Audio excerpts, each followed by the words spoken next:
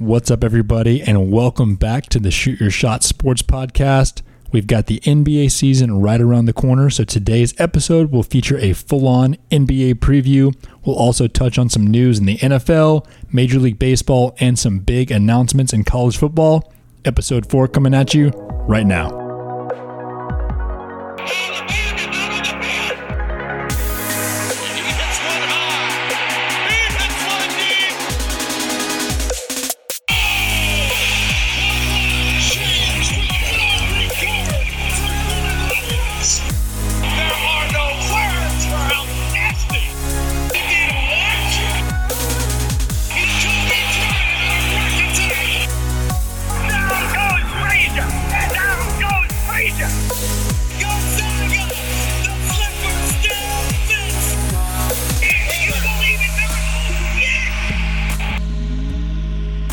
What's up, everyone? I'm Landon Pangburn, along with my brother and co-host Preston Pangburn. It is Wednesday night at the time that we are recording this. Believe it or not, we are already 10% of the way done with the Major League Baseball season, and we've got NBA starting tomorrow night. P, how you feeling? Feeling good, man. I need the NBA back, as do most people. As much as me and you love Major League Baseball, not everyone does. No one really loves the 2 months of the year where, basketball has ended and football has yet to start. So this will be huge for my mental state. Ready for some NBA basketball tomorrow? I feel you, man. Having two sports going on at one time is a game changer. I'm pretty pumped to have that. So today we're going to kick it off with an NBA preview. First of all, we're going to kind of look back on the regular season that's already happened because most of it's already done. We're going to talk about who we believe should win the major NBA awards, and then we're going to look forward to a preview of the playoffs that are coming up. So let's kick it off with a little MVP talk. Preston, who do you have as your NBA most valuable player for the season? So first, I want to preface this for anyone who maybe hasn't heard. The NBA came out and announced that they're not considering these last 8 to 10, however many there are, seeding games in the awards. They're basing it off of the regular season that has already happened prior to the shutdown a couple months ago. So that being said, although I think that LeBron was building a little bit of momentum towards the end there and might have caught Giannis, I think it's got to be Giannis. I mean, he's the reigning defending MVP, and this year he put up better numbers. Yeah, I agree with you there. So, I mean, the case for LeBron, if you were to make a case, is that he is clearly the best player and just leader, floor general on the best team in the league's most difficult conference, the Western Conference. He's leading the NBA in assists. So, I mean, he's clearly kind of making things happen. He's the facilitator for that team. He's having a great year. He's averaging 25.7 points, 7.9 rebounds, and 10.6 assists per game. But despite how good that is, and despite how good the Lakers have been, I still don't think this is very close. See, I at least think it's close. I mean, he's got to be in the conversation. He's in the conversation. I agree. He is second. I consider that in the conversation. And I love LeBron. You know that. I love LeBron more than anybody. I'm a huge LeBron guy. But I still think it should be clear. I still think it should be close to unanimous. Yeah, I mean, you're literally wearing your LeBron Witness shirt right now, so you have some credibility there. But yeah, like you said, LeBron averaging 26, 11, and 8 for a runaway number 1 seed in the Western Conference. And like I said, building momentum there towards the end. Before the shutdown, in 2 of their last 3 games, the Lakers beat the Clips and the Bucks. Mm-hmm. And in those games, against the Clippers, LeBron had 37, 8, and 8, and against the Bucks, 28, 9, and 8. I mean, LeBron was cooking with gas towards the end there. So like I said, he was building momentum, might have caught Giannis, but that being said, I don't think it's going to happen. Yeah, the shutdown definitely changed things. At the time that the NBA got shut down, there was a lot of momentum in LeBron's direction. Giannis was about to have to sit out at least some games with a knee injury, while LeBron had just beat Giannis and was on fire. He was playing great at the time. So who knows what would have happened, but there's no really reason to speculate in this case because it didn't happen. So go ahead and make your case why you think Giannis should be MVP. Well, he won MVP last year, and like I said, his numbers are better this year. Mm-hmm. I mean, he's averaging 30 points and 14 rebounds, and he's playing less than 31 minutes per game. That was one of my main notes, is the insanity of his efficiency is just, it's crazy. Like 31 minutes per game in putting up those numbers. He's third in the NBA in points per game and third in the NBA in rebounds per game. He also is a really solid contributor with assists. I mean, he's a good passer. He averages 5.8 assists per game. And then on top of all of that, he is a contender for Defensive Player of the Year, and his team has the best record in the NBA. Yeah, I mean, he's good at everything, and I think that their coach, Mike Budenholzer, is clearly, kind of holding him back a little bit to try and preserve him for the playoffs, and, hopefully it'll work. Yeah, I mean, we're talking about stats, but not only that, it's also just the eye test with him. You were showing me on your phone a highlight of him the other day, and we were just kind of awed by these plays that he has that look strange as a sports fan. Like, you're just watching this, and all of a sudden he's like driving baseline. He's behind the backboard. You don't expect him to do it, and he dunks it because he's so long and he's so athletic. And you just you see these things, despite the fact that you're used to watching the most insane athletes in the world, he still does things that you don't expect. It's crazy how fluid he is for his size, being 6'11". The Space Jam play at the very end where the Monstars are holding MJ back and he dunks from freaking half court.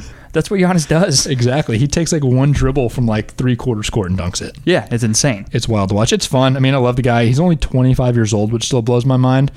I mean, we're going to see a lot of him in years to come. I would not be at all surprised if this is not his last MVP.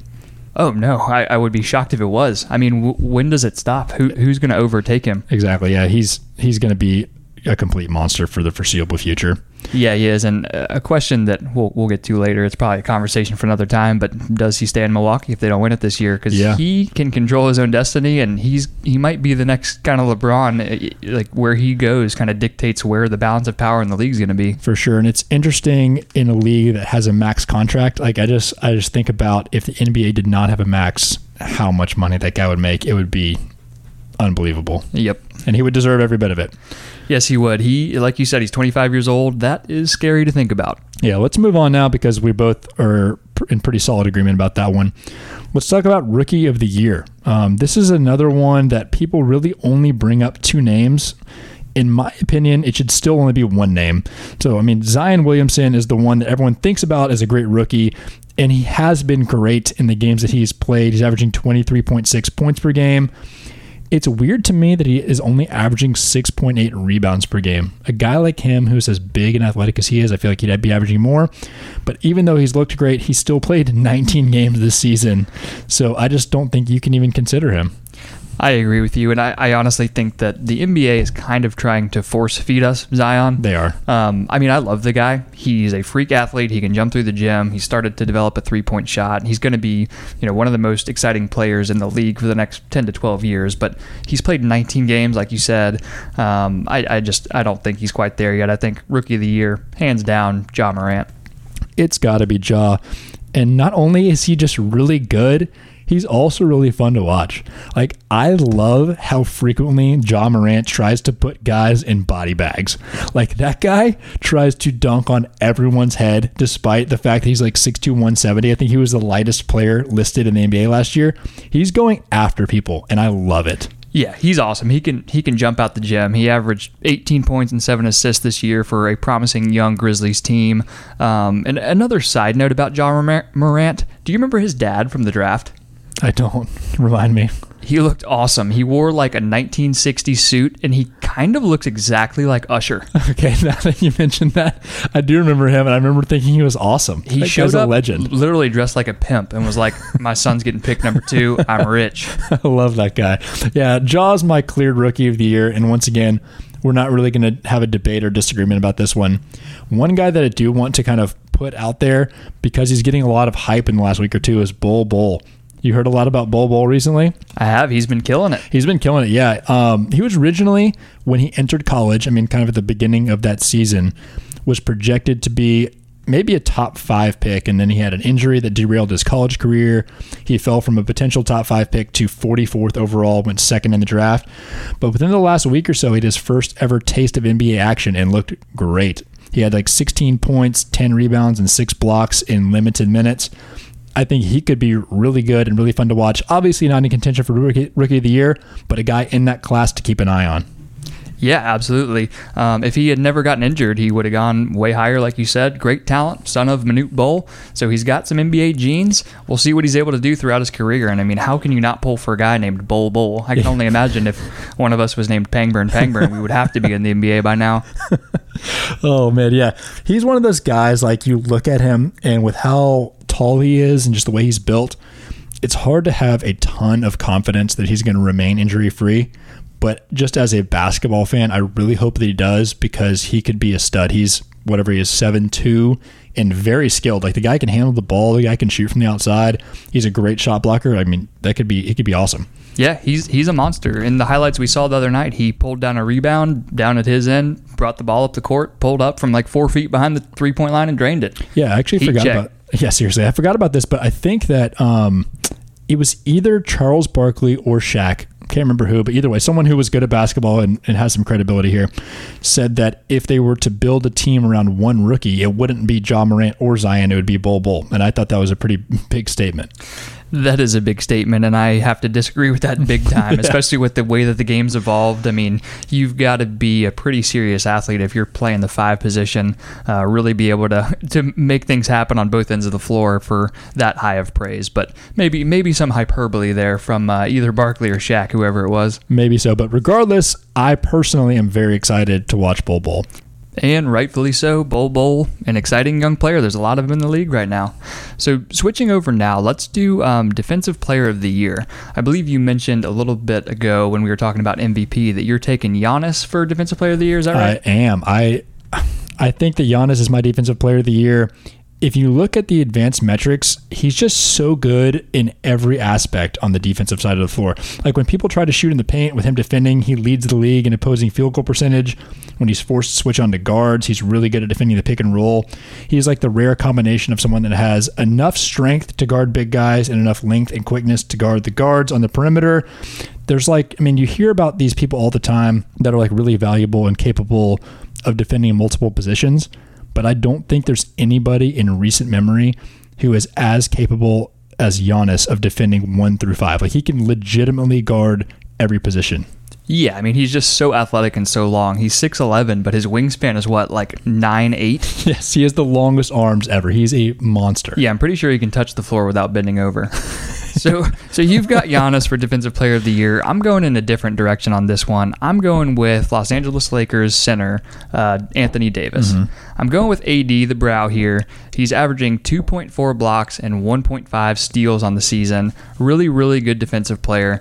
I can't dispute anything you said about Giannis. I think that if he gets it, that's completely warranted.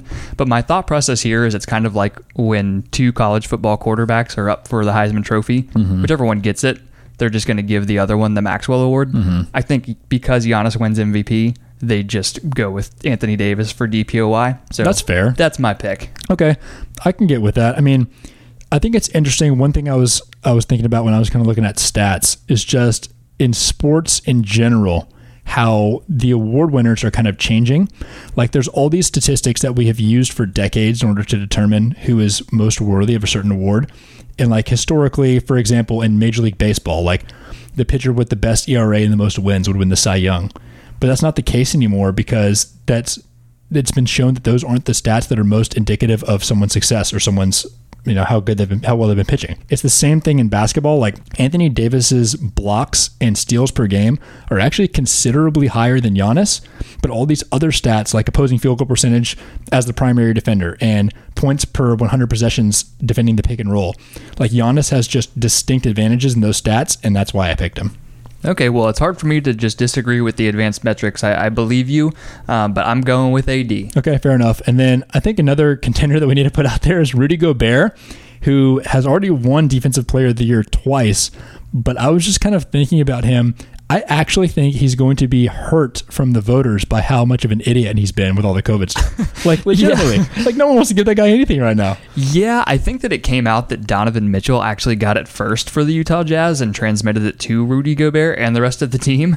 But because it came out first that Gobert had it, I think that he is guilty in the court of public opinion. He is. And that could count against him. I mean, it's just the fact that he was the idiot touching all the microphones first, and then he got it. And then second of all, once they went into the bubble and announced that the snitch hotline was a thing where they could, like, kind of rat each other out as far as violating protocols, he was the first guy that came out and said, don't call the snitch hotline. Like, that's ridiculous. So, I mean, that guy just, out of anybody, just needs to keep his mouth shut right now. Yeah, Rudy, he's an interesting player. He's a really good defensive player. He's been in the news for some of the wrong reasons, as we mentioned, for the last couple years. Do you remember, I don't think it was this season, it was the year before, he got snubbed for the All-Star team, and the rumor was that he literally cried about it? They said he broke down and cried in the locker room. I mean, I get it. That's tough. I mean, he does have one of the better nicknames in sports as far as being appropriate for what he's good at, the Stifle Tower. That is a fantastic nickname. He is a Frenchman. The Stifle Tower is very appropriate. I'm all about that. Let's move to a different award now. Let's go to Sixth Man of the Year. Who do you have and why? So I've got a competition here between two teammates from the Los Angeles Clippers. Mm-hmm. I think it's between Montrezl Harrell, power forward, and Lou Williams, guard. Okay. I wonder if Lou gets hurt at all from this news of the past 2 weeks. Montrezl Harrell, he's a ton of energy off the bench, plays 28 minutes a game, averaging 19 points, really good two-way player. So I'm going with him, but I think that his main competition is Lou. Okay. I mean, Lou is I think 2 or 3 time Six-Man Award winner. He literally might have the award renamed after him someday. I mean, he is, when you think of the Six-Man of the Year, he's one of the guys you think of. He's the leading bench scorer in NBA history, which is wild to think about. Like, that's an incredible stat. He's a beast. He's won the last 2 in a row. Yeah, I mean, he comes off the bench and he's a walking bucket, and he has been his whole career, and he doesn't start ever. So, I mean, he's just always been an electric six-man. I'm going against you on this one, but I can also see why either Montrezl Harrell or Lou Williams would win it. I'm going against it for a couple reasons. One, because I think that those two guys might kind of split the vote a little bit because they're on the same team. But my main reason why I'm disagreeing with you is because I'm picking a guy who I think is more essential to his team's success, and that's Dennis Schroeder of the Oklahoma City Thunder. I think because of how good the Clippers are and how loaded they are with superstars and just how good their starting lineup is, if they were missing either Lou Williams or Montrezl Harrell, they'd still be okay. On the other hand, I don't think the Thunder would do what they have done without Dennis Schroeder. Like the Clippers, for example, have both Paul George and Kawhi Leonard. The Thunder don't have that kind of star power. Their biggest name is Chris Paul, who's still very good, but he's aged a little bit. He's not like he once was. And so the Thunder, who are very surprisingly the 5 seed in the West right now, really need Dennis Schroeder to be successful. I thought this stat was crazy, and you kind of alluded to it a minute ago. Dennis Schroeder, as a Sixth Man of the Year candidate, is averaging more minutes per game than Giannis, the MVP candidate. I think that's wild. That's crazy. He's playing more than 31 a game off the bench? So I think Giannis is 30.9 minutes per game, and Schroeder is 31.0 minutes per game. I'm shocked by that, especially with Chris Paul and SGA. I mean, how is he? I wouldn't have guessed he's getting that many minutes. Yeah, they just play multiple small guard lineups all the time. He's averaging 19 points a game. Like they just cannot succeed without him. And for that reason, I'm pushing him out there as my Sixth Man of the Year.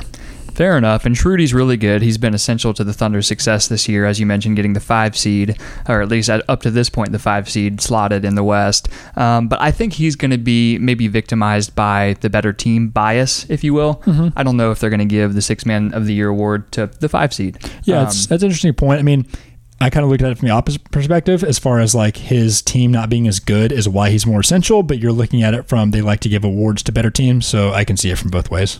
Exactly, and I honestly feel pretty strongly about the Montrez versus Lou here, and you've got Schroeder, so does that mean we put it on the board? Like 50-50, like it's either Schroeder or Montrez / Lou? You taking the field? Say it with your chest, man. I mean, I feel like I want to just because I don't feel like I need to back down from you right now, but I also feel like I need some odds there.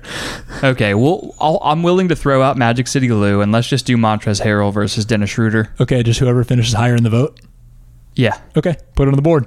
Done, on the board. All right, let's go. Let's move on to Most Improved Player. Now, this isn't really the biggest award. Like, people don't get super excited about who the Most Improved Player of the Year is. The reason I think it's fun to talk about is because this tends to be kind of like a jumping off point for guys to go from good players to superstars. If you look historically at who has won Most Improved Player, it's a lot of guys that were making that leap to being like one of the premier players in the NBA. So who do you have for your Most Improved Player this year? Yeah, it's funny that you introduce it like that because I don't think of this guy as a budding star. I think it's somebody who's already arrived. I mean, I'm going with Luka Doncic for the Dallas Mavericks here. One of the most exciting young players in the game. I think he's, 20 years old. Mm-hmm. He averaged 28, 9, and 9 this year. That's insane. Yeah, he's just absolutely crushing it for the Mavs. And people think of him as he was this huge European prospect coming out of the draft 2 years ago. So people already thought of him as being really good. He started by winning the Rookie of the Year award. So I guess in people's minds, is it really that easy to win Most Improved Player if you've already won the Rookie of the Year? Because that's a huge jump, but he made it. I mean, 28, 9, and 9, those are MVP numbers. And this guy is a future star, future MVP. Yeah, I love Luka. I can't wait to watch whoever they play in the first round with Luka and Staps. Like, that's just such a fun team to watch. Oh, yeah, they're going to be awesome. And Staps dealt with some injuries, but now he's fully back. He's averaging, I think, 19 points, 10 rebounds this year. They could make some noise in the playoffs. They really could. Yeah, my pick, I'm going a different direction. I'm going with Jason Tatum for a couple of different reasons. One, yes, his statistics are significantly better. He went from averaging 15.7 points per game last year to 23.6 per game this year. He also became a better rebounder and a better three-point shooter. But even probably more than that, the reason I'm picking him is just because he's kind of like assumed a new role. Like, in the past, he was more down on the third or fourth option for the Celtics, and now he's their go-to guy for a team that is competitive. I just think he's kind of like made that leap towards the face of a franchise, and he's still very young, and I think he could continue to improve. I fully expect Jason Tatum to be full-blown NBA superstar in the very near future. I'm with you on that one. I love Jason Tatum. I loved him coming out of school, too. Back in that draft when he went third overall, I think behind Markelle Fultz and Lonzo Ball, I didn't really get it. I thought at Duke, Jason Tatum showed a ton of promise. I thought that he should have been the number 1 overall pick. Easy to say in hindsight now, but I promise I said it. So, yeah, I love Tatum. I think he's a future star, but in terms of Most Improved Player this year, I'm going with Luka. He's a good reminder, Jason Tatum is, that we need to be more patient with people.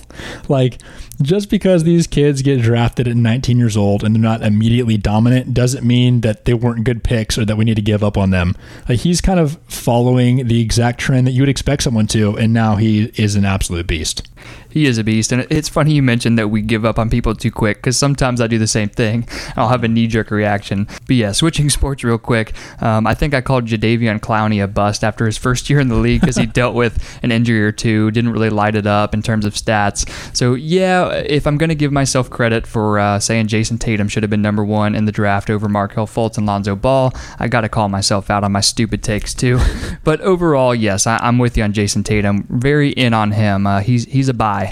He is a buy. I also wanted to put one more thing out there, just because it's something that's fun to think about, is that it is actually possible that Pascal Siakam could win Most Improved Player 2 years in a row, which I don't think has ever happened. He made a ton of improvements between 2018 and 2019, which is why he won it last year. But he's also made another leap this year. He's gone up significantly in his scoring. He's like a top 15. I think he's number 15 in points per game. Like, how cool would it be if a guy actually won Most Improved Player 2 years in a row? That would be insane. I don't think they'll do it, though. I remember it was a conversation a few years ago that Steph Curry was going to win the Most Improved Player award the year after he won MVP, and they didn't do it, even though in my opinion, he was the most deserving of it. I just don't think the NBA will do that. They'll give it to somebody else. But I do love Pascal Siakam. He's great. He is a stud. Let's talk now about more kind of around the league. First of all, let's talk about some races for the number 8 seeds, starting with the East. In my opinion, the race for the 8 seed in the East is basically already over. You've got the Magic 5.5 games ahead of the Wizards with 8 games left to play, so the chances of them being caught are very small. Anything to say right there? Yeah, I mean, my main thing to say is, why were the stupid Wizards invited to the bubble again? I have no idea. That is kind of ridiculous why they would be invited. There's another team in the West that's like that too, but that's a little bit of a stretch. Yeah, I mean, if you look at the odds for the 8 seed race in the East, you've got the Brooklyn Nets at minus 280 to get the 8 seed. They're currently slotted at 7. So Vegas is projecting them to drop down to the 8 seed with all the injuries they're dealing with.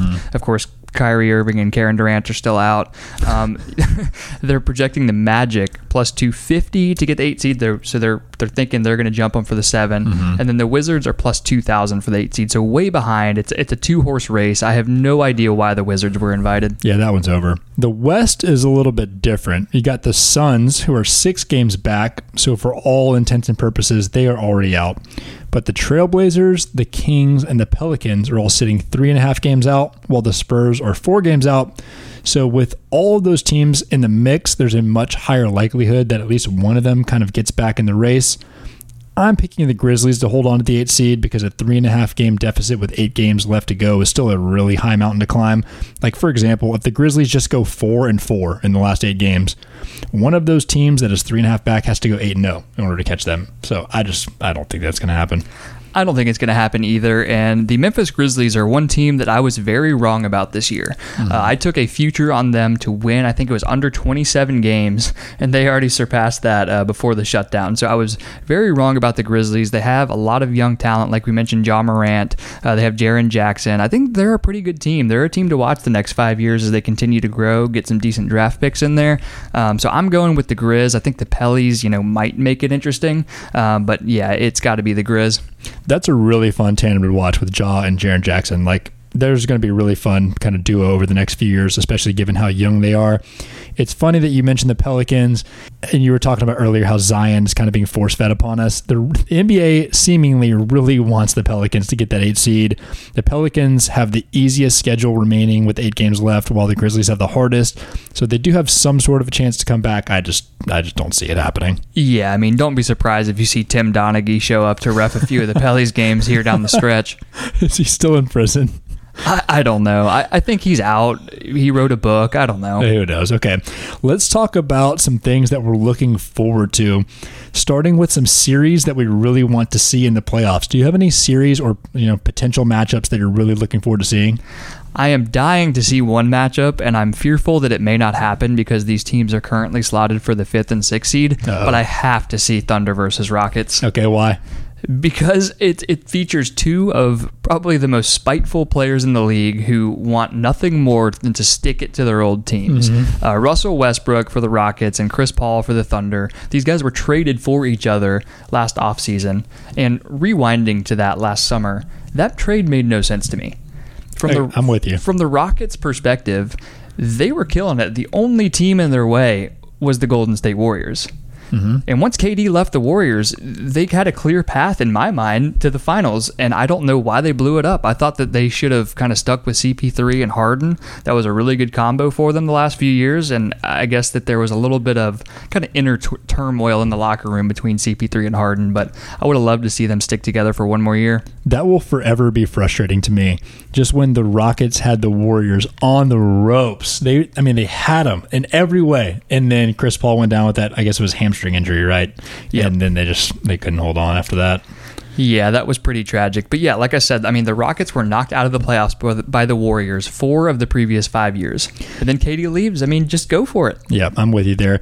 Yeah, you pointed out that they are currently the number 5 and 6 seeds, but that's still very much possible. There's only 2.5 games separating the 3 and the 6 seeds in the Western Conference. So a lot of kind of scrambling could happen within the last 8 games, so that could very much happen. My matchup that I really want to see the most also involves the Rockets, but it's what is currently seeded right now, which is 3 versus 6. I would love to see the Nuggets versus the Rockets. I think that'd be a really fun matchup. Yeah, I'm with you on that. The Nuggets are a ton of fun. Nikola Jokic, their center, is one of the most underrated players in the league, in my opinion. He's averaging 20 points, 10 rebounds, and 7 assists this year. Really good passer for a big man. And I think I saw in these exhibition games the last couple weeks, they've been experimenting with him a little bit at point guard. So I really want to see what they do there. Jamal Murray is a ton of fun scoring. What do you think about the Nuggets? Yeah, this isn't a surprise trivia question, but it wasn't too long ago that I had asked you to name the top 10 players in NBA history in triple doubles, and Nikola Jokic is already in the top 10 all-time triple doubles. Wow. Yeah, that's wild. Yeah, I think just stylistically that matchup would be really fun. The Rockets are doing the kind of extreme version of small ball where they're playing either PJ Tucker or Robert Covington at center a lot of the time. So, they're going 6'5" to 6'7" and smaller at every position. While at the same time, the Nuggets are big. They've got a lot of big guys, especially now when you're throwing Bol into the mix. So I think just stylistically, they could be really fun to see kind of those two styles go up against each other. Yeah, Jokic, Bol. They got Paul Millsap at the power forward position. He's kind of a savvy veteran with some playoff experience, so that could definitely be interesting. I think it's funny that we both mentioned the Rockets and the playoff matchups we want to see. I think that something we have to consider is that James Harden, what if when he's in the bubble and he's not able to go to a strip club the night before a huge game 6 or 7, what if that puts them over the top? It really could. You have no idea what's going to happen. Just in general, though, I think that basically every matchup, with the possible exception of the 1 versus 8 in the West, is going to be really fun. Anybody who ends up in those 2 through 7 spots is going to be awesome. Yeah, the West is going to be fireworks, and I wouldn't be surprised at all with, I'm not going to say an 8-1 upset, but a 7-2, 3-6 wouldn't surprise me at all. That could very well happen. The East is unfortunately a little bit different. I mean, I kind of think the Bucks are just going to run through everybody. What do you think about that? I agree with you there, and that's why the Bucks, I don't think that they're the best team in the league. I actually put them 3 behind the Clippers and the Lakers, but it wouldn't shock me to see them win the finals just because I think that they're going to arrive pretty well rested. Yeah, I mean, it wouldn't surprise me if they had maybe more than one sweep on the way to the NBA Finals. They're going to be really well rested. They should be very healthy and ready to rock.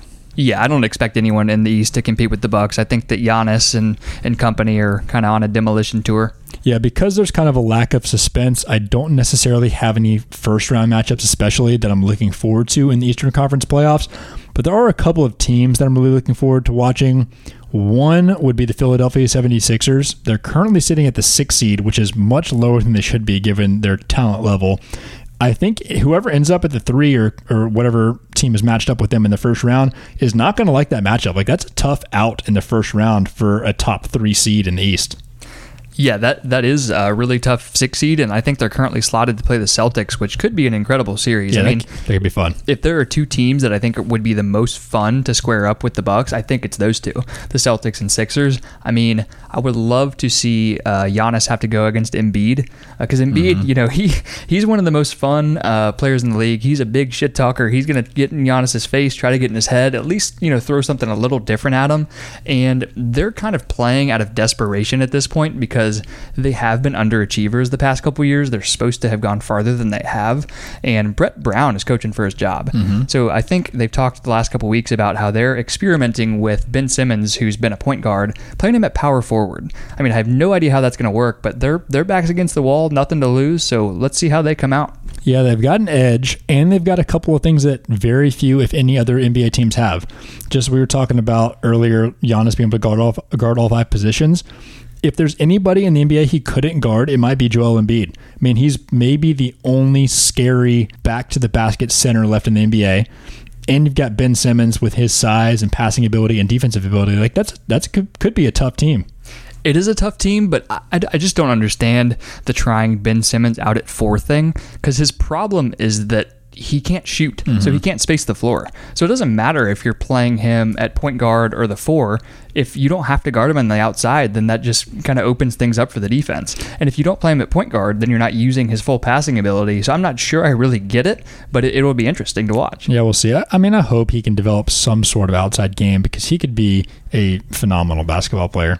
Yeah, he could. And before we move on from Ben Simmons, I don't know if you saw the meme the other day on social media. It was a picture of Ben Simmons just kind of standing there looking all jacked, and it said, "This man slaps your girl on the butt. What do you do?" And the caption was, "Well, my girl's a 3, so he missed." That's tough. I did see that in the bubble that Ben Simmons had gone fishing. Did you see this? Yeah. Yeah, he went fishing and he caught a fish, and then he tried to throw it back in the water and missed. It's just, oh, that's tough. Yeah, he missed the ocean. Yeah, poor guy. All right, the other NBA team, the other Eastern Conference team, I should say, that I'm really looking forward to watching in the playoffs is the Miami Heat, mainly because I just love Duncan Robinson and Tyler Hero bombing threes. Like, that is the most fun for whatever. It's just because of my background. That's all I can do in basketball. But that's my favorite duo to watch, is just those 2 guys chucking up bombs. Tyler Hero is really fun to watch. Kid out of Kentucky. His nickname on NBA Reference is Bucket. Let's go. Kid's got a ton of swagger. When they built the barber shop for the NBA bubble, they were joking about Tyler Hero walking in there every 6 hours. Yep. You know how he keeps it real tight on the sides? He does. But yeah, Tyler Hero is a lot of fun. The Miami Heat are fun, but I don't honestly give them any chance. I think they're a good team. They got Bam Adebayo, but I'm selling them. I'm with you. That's purely for entertainment purposes. I just don't really expect them to even compete with the Bucks. Let's talk about sneaky teams. Is there any team in the playoffs, either Eastern or Western Conference, that you expect to go possibly further than other people expect? Yeah, so we talked about the Philadelphia 76ers, currently slotted at the 6, so they would be matched up with the Boston Celtics at the 3 seed. It wouldn't completely shock me to see the Sixers take them down, but one that I want to mention, a couple guys we already talked about, Luka Doncic and Kristaps Porzingis for the Dallas Mavericks. The Mavericks are currently the 7 seed in the West, 1.5 games behind both the Thunder and the Rockets at the 5 and 6. So if they could catch one of them and maybe play the Nuggets in round 1, I think they could make some noise there. Even if they end up with the 7 and play the Clippers, I mean, I know that sounds crazy because the Clippers are sick, but I don't know. I think the Mavs could make some noise. I would love to see that. I think the Mavs could take someone deep in the series, even if they don't win it. I think they could go pretty deep, and they're just so much fun. They are. Dude, you do not want to see Luka and Kristaps at the 7 seed. I'm with you. So I've actually got 2 teams. My first one is one that I've already mentioned, and that is the Denver Nuggets. I know they're the 3 seed, but everyone already just assumes that the Lakers and the Clippers are going to meet in the Western Conference Finals. I think that the Nuggets have enough depth and talent to challenge those 2 teams and possibly make it further than people expect. I know you love the Nuggets. I mean, I like them too, not quite that much, but I can't say that I am 100% assuming that it's going to be Lakers-Clippers, especially now that the depth on the Lakers has been depleted a little bit with Rajon Rondo injuring his thumb, Avery Bradley opting out. I know that they added J.R. Smith to kind of help add some minutes there, but I don't know. The West is going to be kind of amazing to watch this year. There are a lot of good teams. Don't get me started on the potential disasters of J.R. Smith and Dion Waiters on the same team. What if those 2 guys and JaVale McGee are on the floor at the same time? Does anybody know the score? No. It actually gives me a lot of anxiety to think about the Lakers in the finals against, say, the Bucks, and the opportunity for J.R. Smith to make another boneheaded play at the end of the game and cost his team, and LeBron specifically, a chance at a title. That gives me anxiety to think about. Yes, I already have it from you just talking about it. My other team that I'm really big on is the Rockets, purely because of the style they play and the nature of playoff basketball. Like, they completely live and die by the 3. And with that kind of strategy, like, you can either feast or famine. Like, they could go all the way or they could get knocked out first round. Like, the team that comes to mind for me is the 2011 Dallas Mavericks when they went on the crazy run. They swept Kobe and the Lakers in the second round. They beat KD and the Thunder, I think 4-1 in the next round, and then they beat the Heat with LeBron and D Wade and Chris Bosh 4-2 in the finals. Like, they just dominated that playoffs. And I just remember thinking when I was watching that, like, they never missed a 3 the whole playoffs. It didn't seem like they were just on fire.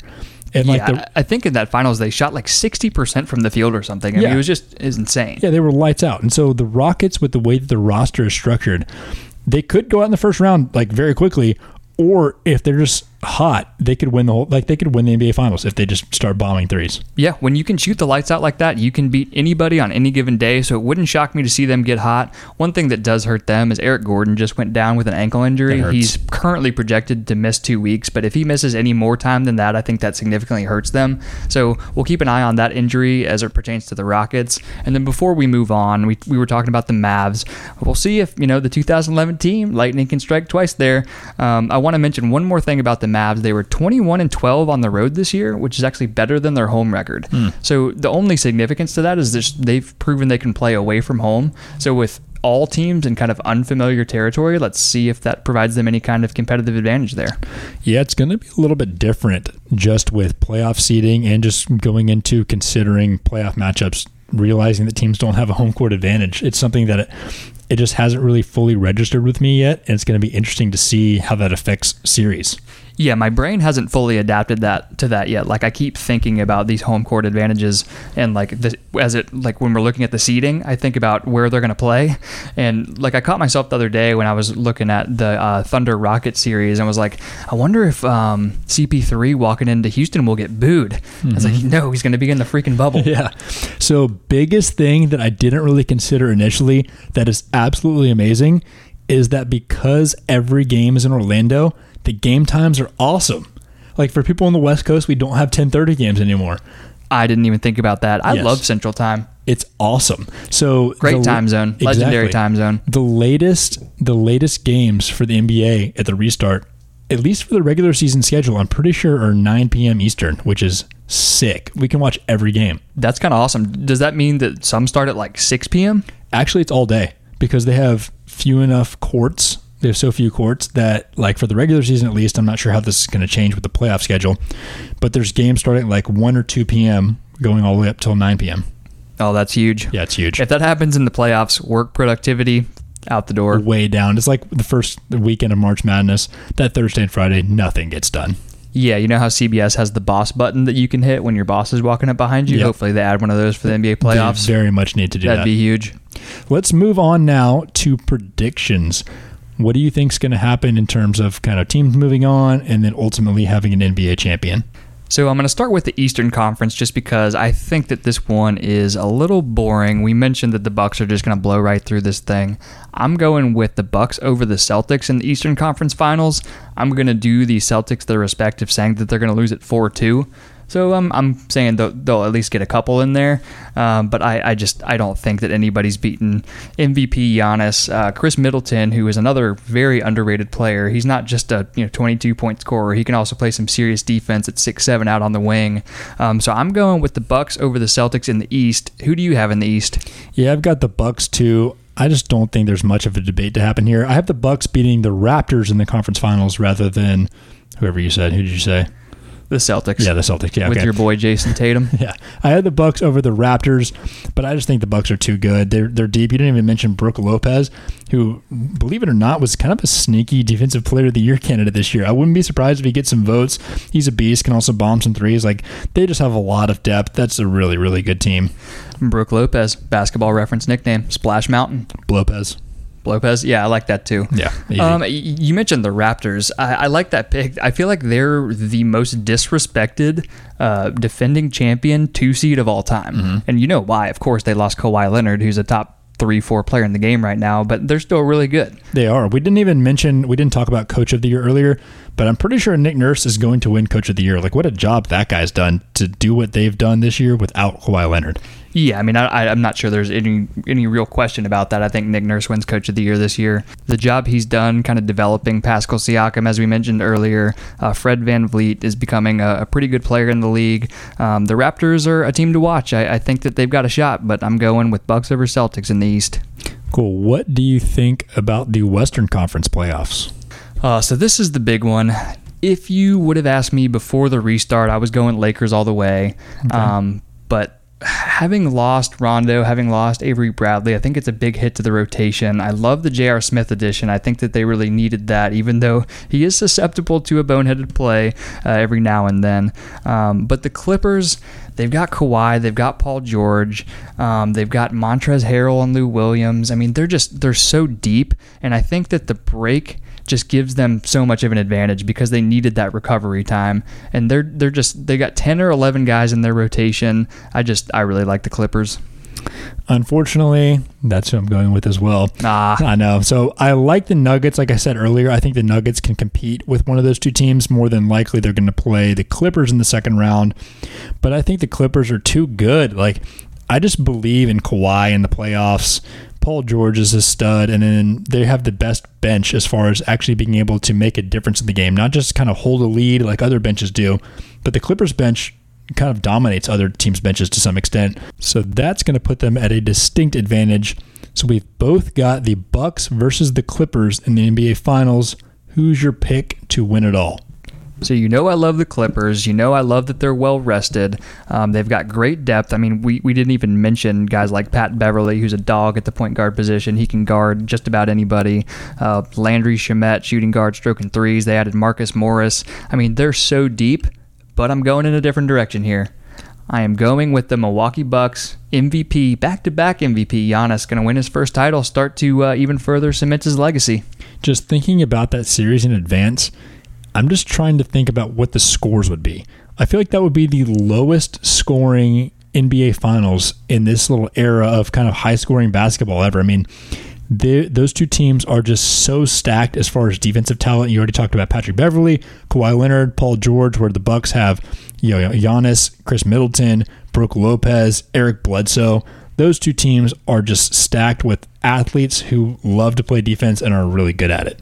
Yeah, and it's funny you say that because they're loaded with incredible scorers, but they just play lockdown D. They're all long, they're all athletic, they play great in rotation, they're well coached. So yeah, I mean, you might have some 90 to 80 games, then you might have one that's 111, 104. You have no idea kind of where that's going to go. But yeah, overall, my prediction is going to be Bucks in 7 over the Clippers. Okay, yeah, the reason I would take the Clippers in that matchup is just because in the NBA Finals or NBA playoffs in general, the game slows down and becomes so half court, and you need these guys who are able to create shots on their own. I feel like the Bucks, as good as they are, only have one of those guys, whereas the Clippers have 2 to 3. I think Kawhi Leonard, Paul George, and even Lou Williams are so good at creating their own shots in half court, whereas the Bucks aren't quite as good at doing that. Okay, I feel you on that. One other thing I'd be really, really interested to see if the NBA Finals ends up being Bucks-Clippers is how the Clips would defend Giannis. He's, like we said, 6'11". He can get to the basket in a hurry. He takes freaking one dribble from half court. So I would be really interested to see, is Kawhi big enough to guard him? I don't know, but they would definitely try. I mean, I think they would just do the whole thing where they just throw a bunch of bodies at him. I think it would be a Kawhi part of the game. I think it would be Paul George part of the game. Who knows? They could throw like Patrick Beverly at him part of the game and throw support help if he posts up. Like, just dive at his knees. Yeah. I mean, it's probably going to be Montrezl Harrell a lot. Yeah, it could be a lot of different guys. I mean, I think you can only defend that guy by committee. I don't think there's a really good answer as far as just a one-on-one defender stopping him in any way. Yeah, I mean, I think that for anyone who watched The Last Dance, I think they'd have to give him the Jordan treatment. He comes into the lane, you knock him down. Yeah, I'm with you there. All right, before we leave the NBA, let's talk about one piece of recent NBA news. The New York Knicks have just hired Tom Thibodeau as their head coach. Preston, what do you think about this hire? I think it is more or less irrelevant just because the Knicks are a dumpster fire. They are. They suck. Yes, they suck, and they've sucked for a while now. And it's just crazy because it's a huge market team. They've got a ton of history. They play at Madison Square Garden that all players love to play in. But they have James Dolan, who's one of the worst owners in sports. If you look at a year ago, remember when in the offseason they were supposed to sign KD and Kyrie, and then they were going to get the number 1 overall pick and add Zion, and just struck out 0 for 3 on those? That worked out. And not only that, it's like, once you get to that point, just tank so that you can get another top 5 pick to add to RJ Barrett out of Duke and just start building a good roster. But what did they do? They go out and sign Julius Randle and Bobby Portis, a couple, decent veteran front court players, just to ensure that they're not good enough to win anything, but they're also not good enough to get a top 5 pick. Yeah. They're currently slotted for 6 in the lottery with, who knows what that's going to land them, but it's not going to be great. I just don't understand what the Knicks are doing. Yeah, they are terrible, and they have nothing on the horizon to even remotely look forward to. They're like you said, they're a dumpster fire. Yeah, it's a poorly run organization. And I was reading the article on ESPN the other day that said, is Tom Thibodeau the right hire for the Knicks? You look at franchises, and a great coach can elevate a team that's kind of on the brink and have them take that next step, much like we saw Steve Kerr do with the Warriors a few years ago after Mark Jackson got fired from there. But a great coach can't take a team that has no talent and that is very poorly run and just take them to the top. It just doesn't work that way. Yeah, it's amazing to me just how bad they've become at recruiting free agents. Like, that team with that market and that arena should be able to get somebody, should be able to convince somebody good to come to their team, and they just can't do it. It's like when you see these college football teams in the recruiting that they kind of lose the winning culture, and then it's just so hard to regain momentum. That's what the Knicks are stuck in right now, and there's no end in sight, unfortunately, for them. They just can't get it back. Right. Unfortunately, Bobby Portis is not much of a consolation prize for Knicks fans, but yeah, we'll see if they can turn it around. But I think that Tom Thibodeau is just kind of the next scapegoat in town. Yeah, I'm not sure that he's the answer. He's already been fired twice in the last 5 years. Generally hasn't been super successful as a coach unless he has a star like Derrick Rose. And also, he's kind of developed this reputation of running players into the ground and being overly tough on them, which the young guys already are not going to like. I don't see this going well. So with that being said, let's take it on over to another sport. Let's move on to the other sport that's happening right now, which is Major League Baseball. Big news coming out this week is that the Marlins are up to whatever their 18 positive tests on their team. They've had a full week of games postponed. And because of that, the Phillies and Yankees had to be postponed because the Phillies were just previously in contact with the Marlins. What you got on that one? Well, it's certainly unfortunate for the Miami Marlins having 18 guys test positive. Of course, we wish them all well, but I think it's huge that the Phillies had nobody test positive. I mean, I think they've had back-to-back days where everyone tested negative because you would hate to see for the trickle-down effect start to happen with the scheduling in Major League Baseball. But I actually saw, it was Buster Olney tweeted the other day that the Marlins, while obviously this is a concern and we want them to get back as quickly as they can, there's precedent for teams in Major League Baseball not having to play the exact same amount of games, and it's okay if that doesn't happen. I think if the Marlins end up playing 54, 55, and the rest of the teams play 60, that's okay. There's precedent for it after the strike in 1981 where teams didn't all play 162 games. So we'll see how MLB handles it, but I'm hoping that it stops with the Marlins and we can get past it. It's huge for them to be able to contain it within one team. If one team gets it and they can shut down that team's games for a week and then later they can make them up with double headers, as long as no individual player gets really, really sick, then that's about the best case scenario for baseball. Like you're saying, the fact that the Phillies didn't get it from there and then the Phillies didn't play the Yankees and so it didn't spread from there, like that's huge as far as the season being able to continue and building some optimism for us ultimately to be able to finish. Yeah, of course, we hope that we're able to finish. The funny thing about it is, like I mentioned, that the teams might not end up playing the same amount of games. So in that case, they have to go by winning percentage. So the Marlins might end up winning the National League East at 2-1, .667, baby. What a season! I certainly hope not. Yeah, hopefully that doesn't happen. But moving on to another piece of big MLB news, Joe Kelly, relief pitcher for the Los Angeles Dodgers, became a legend last night. Joe Kelly is the absolute GOAT. I freaking love that guy. Joe Kelly, man of the people, he wasn't even on the 2017 team that got cheated against in the World Series, but he still came out swinging last night. He threw a pitch behind Alex Bregman and then threw another one kind of at the head of Carlos Correa. Carlos Correa was luckily able to get out of the way, but after he threw one at his head, he struck him out, I think, on the next pitch on a nasty slider, and then as he was walking back to the dugout, kind of started mocking Carlos Correa. What did he say to him? I think you read his lips. He said a few things. The first thing he said is, "You got to cheat to hit," which is awesome. Yep. I love that. And then he called him some profane words, which I will not repeat on this broadcast. But yeah, and best of all, he hit him with the "Are you gonna cry?" face with the little pouty lip. I think that was kind of the picture circulating on social media today. But Joe Kelly, legend. Joe Kelly is a legend. Unfortunately, he's been suspended for 8 games for this, and his manager Dave Roberts has been suspended for 1.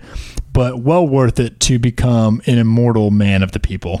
Yeah, and the 8-game suspension just seems so heavy. I mean, they always go longer for pitchers just because you're not, playing every day like position players, but they're saying that that's the equivalent of a 22-game suspension in a normal 162-game season. That is stiff. That is stiff. Yeah, they're clearly trying to make an example out of Joe Kelly and the Dodgers and Dave Roberts so that other teams don't follow suit and do the same thing.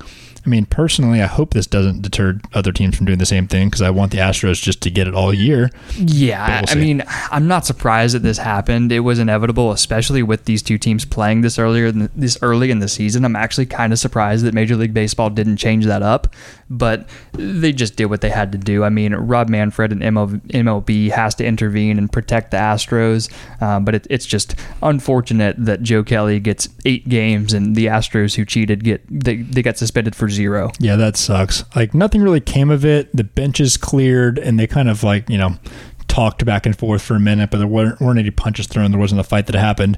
But I wouldn't be surprised if this is not the last that we see of this kind of deal this year with the Astros. I expect, hopefully, a lot more of it. Yeah, and at the beginning of episode 2 of our podcast, we quoted famous American poet Robert Frost, who said that the Astros would have a lot of pitches thrown at their heads this year, and it's funny to see that already coming to fruition. Is that where that came from? That is exactly where that came from. All right, moving on to another sport. There was a big announcement in college football today. The ACC announced they will have an 11-game schedule beginning on September 12th, which is a couple weeks after the season normally would have started. Each ACC team is going to play 10 conference games as well as one non-conference game of their choice, but that non-conference game has to be played within their home state. And then also Notre Dame, since they are an independent school that does not normally have a conference, but they already had 6 ACC games on the schedule, will be included in this, and they will play a full ACC schedule. What do you think of this announcement? Well, I think it's certainly positive news. I mean, it seemed pretty ominous when the ACC came out a couple weeks ago and said they would not be playing anything out of conference. So this is great to see. 10 conference games plus Notre Dame. Notre Dame joining a conference is something people have kind of been clamoring for years. So I'm wondering if this is going to be step one of them joining the ACC or really joining any conference.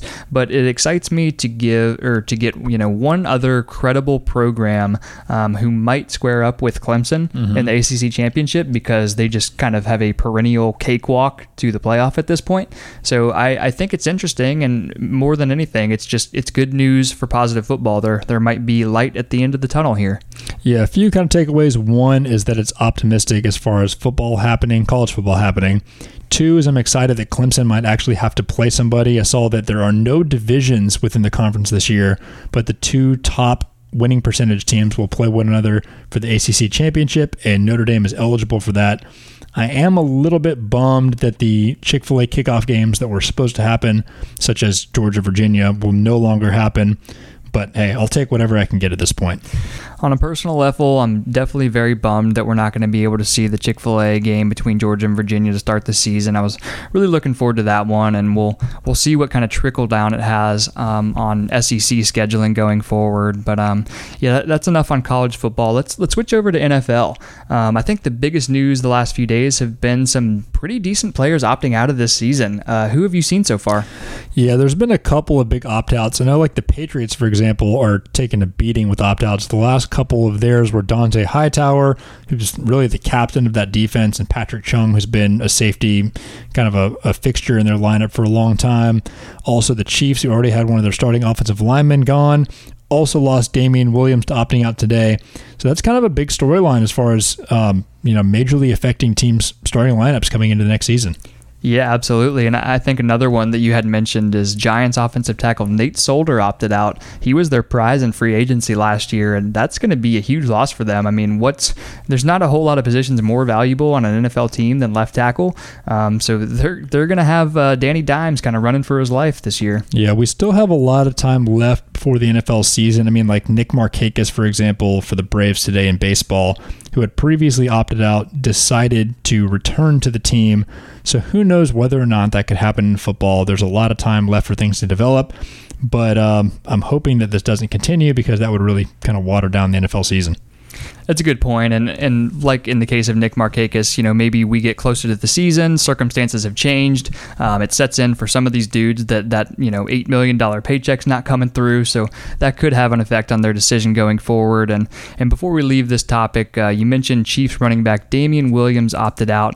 That's a big one for fantasy football people out there. If you are a fantasy guy, you probably know that the Chiefs spent their 32nd overall pick in the first round on Clyde Edwards-Helaire, running back out of LSU. A really good running back and pass catcher. I think he caught 50, 60-something balls for LSU this year from Joe Burrow. His stock it blows the doors off his fantasy stock. I mean, he's going to be maybe a first-round pick at this point. Really interested to see how that develops.